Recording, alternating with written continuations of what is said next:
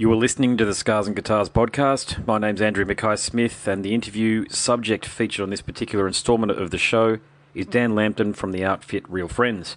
The reason for the conversation is to promote Real Friends' brand new album for 2018, Composure. Let's have a listen to what he has to say. Here we go. Thanks for waiting there, Andrew. You're now in interview with Dan from Real Friends. Please go ahead. Thanks very much. Dan, mate, how you going? I'm well. How are you? Good, mate. What's happening today? Are you on the road somewhere? Are you still touring? Not touring, but I am on the road. I'm just driving home right now. I was working on some music with my buddy Joe, and just making my way home from that. Dealing with a little bit of traffic, but that's to be expected. Bloody traffic, yeah. It sucks no matter where you are in the world, doesn't it? Yeah. All right, mate. So you got this brand new album out, Composure. Tell us all about that. It is a record that we wrote with the help of a producer named Mike Green. Most of it was created in Los Angeles, California. Some of it was created in Chicago, Illinois. We personally think it's our best effort to date, and we just made sure that we took a lot of extra time to be able to make it possible and correct some errors that we felt that we might have made in the past.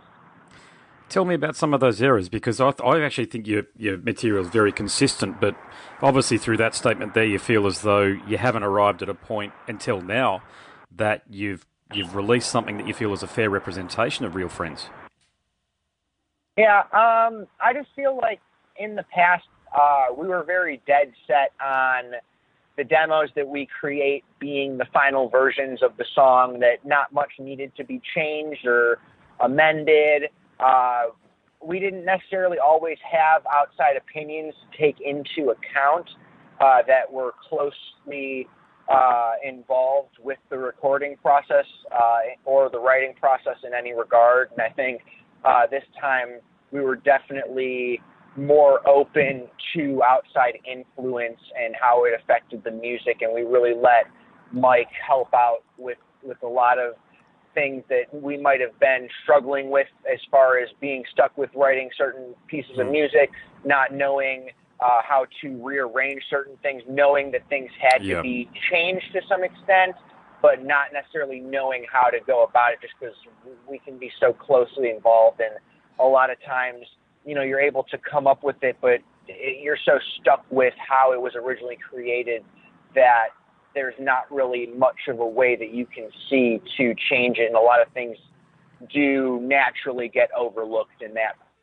Just as you would, writing or transcribing an interview or writing a paper or something, there are always going to be little errors that you go back and try to proofread, but you read it as, being perfectly made, but then other people can point out maybe a tiny little spelling error or punctuation error that you would have missed just glossing over it, It's a really good point, and I can't tell you how many times I've gone back and read things that I've written and they've been published a year ago or what have you, or interviews that I've conducted a year ago, and I've thought I would not do it the same way again. And it's not that it's wrong, it's just that either you evolve or you were so close to it at the time, particularly with the writing. It's very hard to be subjective, and I have a pretty strong inner critic, I must say, and from the sounds of things you do as well, because I think you made a very mature statement there about letting other people come in and be able to offer advice, but you've got that. Actually, I'll frame this point in a question. How do you put a filter over what you let other people contribute to your material? So you let the producer there have some say in the direction of the music, but what process do you put in place to ensure that it's stuff that you are going to feel comfortable with, say, in 6 months' time to 12 months' time?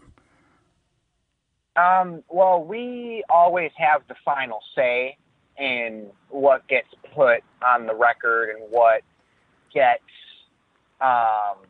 makes the final cut. So I feel like that definitely puts us at ease. But I think just the best way to gauge it is looking back at past errors, like I said, and trying to not let history repeat itself, and just to make sure that we acknowledge and be honest with ourselves on what didn't go so well last time, or at least what we felt might not have gone so well, and to make sure that we don't let it happen again. And then, because there's always going to be, I wish I did this differently, no matter how well prepared you may think you are in some aspect. There's always going to be something in this line of work that you will not be satisfied with, down the road. And the only way to minimize it, like I said, is just to look back on it and pay attention to what you did and remember the process, and just to do the best you can to make amends to it. Yeah, no, agreed. Yeah. So, the Warped Tour, I think it was the last one, if I'm not mistaken, and you were on it. What was that like? Yep. It was cool. It was definitely a surreal experience. I'd been going since 2006 personally, and it was definitely weird to see it end, having been involved with it so long as both a fan and a musician on the tour, because it always feels like, oh yeah, there will be next year I'll be able to go, or we'll probably play it in a couple of years from now, but I don't think it'll fully sink in until next summer comes around. But I think that everybody was just trying to make the most of it. There were a lot of good people on the tour, a lot of good friends that we had there.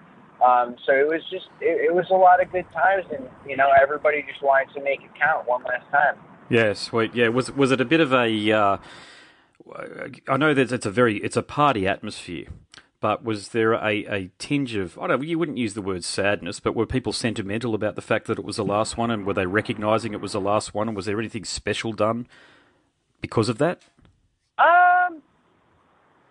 No, sorry, keep going, I cut you off there. No, that's all right. You're right. You go for it.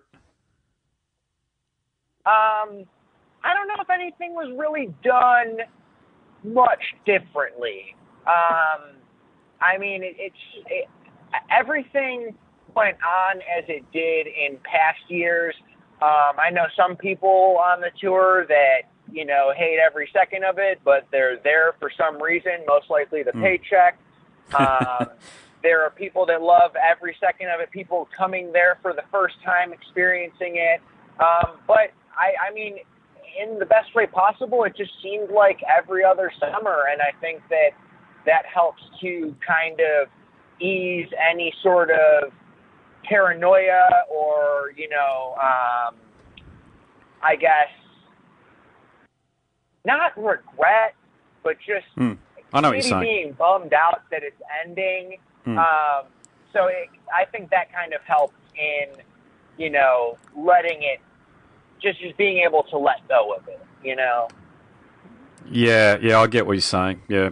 And just keeping to the tour theme, you've got a run of shows coming up with an Australian band, Eat Your Heart Out, and I've had a conversation with the singer in the past. So did you guys have a relationship with Eat Your Heart Out? Is that how that partnership came about prior, or was it just something that the agencies put together or management's put together? Oh, we just wanted the band on the tour. They're a good band, and, we want to tour with good bands. And they were suggested for the tour, and we were just like, hell yeah, have them on. Yeah, cool. And I'm stoked to be able to meet them and get to play shows with them. So we were also supposed to play with them because we were supposed to tour in Australia back in April. We ended up having to cancel so I could seek treatment. But, we were supposed to tour with them in Simple Plan. So it was already supposed to happen, so we're making up for it. Okay, sweet. All right, I love asking these questions here of musicians that are touring, because I'm also a musician, and it's not that I feel envious or anything like that I have missed out on a career as a worker or as a touring musician. I just love hearing these stories, okay? So tell me a really unusual story that's happened to you on the road, because if it's okay with you, I do record this for my podcast and also my radio show, and I love hearing the responses, yeah. I'm trying to think. I feel like I'm pretty boring, so I don't really,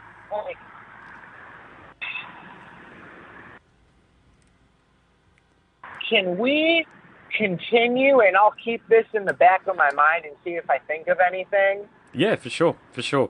What about the Australian audiences and fans? Have you had a lot of feedback from us over the years? Yeah, no, Australia's been awesome. I mean, any chance we can get to go over there is usually taken.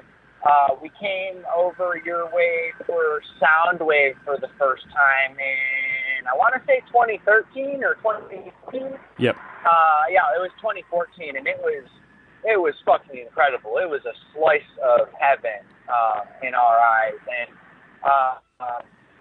I feel like it was like it didn't matter who you were on the tour, from the if you were a headliner, everybody was treated like fucking royalty. Cool. Yeah. And it was just like such an awesome like welcome to Australia, and I feel like ever since then, I feel like you guys get screwed over the most with not being able to come to you guys just because it's so far away. Yeah. Pretty expensive to get to you guys, unfortunately. But I feel like Australian fans are definitely some of the most appreciative when bands are able to make it over there. Hey, I think I've got to wrap things. Andrew? Yeah, you're right. How much? Yeah, this is a 2-minute reminder. Thanks. Okay, no worries, mate. Have you got that story, that road dog story that I asked you the question about earlier? Have you got that one already? If you haven't, no worries. You know what? I unfortunately don't. I am such a boring piece of shit that, it is exciting and fun to be able to do what we do, but as far as, oddball out there shit that's happened, I got nothing. That's a good thing, I think. It means that you're on the straight and narrow and you're treating your career with absolute respect and you're looking after yourself on tour, mate, so good on you. Yeah. Or that I used to smoke way too much weed and can't remember any of it. So, oh, that's another possibility. Yeah. Well, mate, I better wrap things up. Congratulations on your career, mate. I'm very impressed, mate, that you've been able to do what you've been able to do, and long may you continue to do what you're doing. You've got a cracking new album out here, Composure, and I'll certainly do my best. I've got kids these days, mate, so it's very hard for me to get out on virtually any night of the week, even on a weekend. Yeah. But if you come to Australia, mate, I will certainly try and be in the audience. I appreciate that. It's very humbling. Thank you. No worries, mate. Thanks very much. Have a good one. No worries. Catch ya. Thanks for tuning in to the Scars and Guitars podcast. My name's Andrew Mackay-Smith, and that was a conversation with Dan Lambton from the band Real Friends.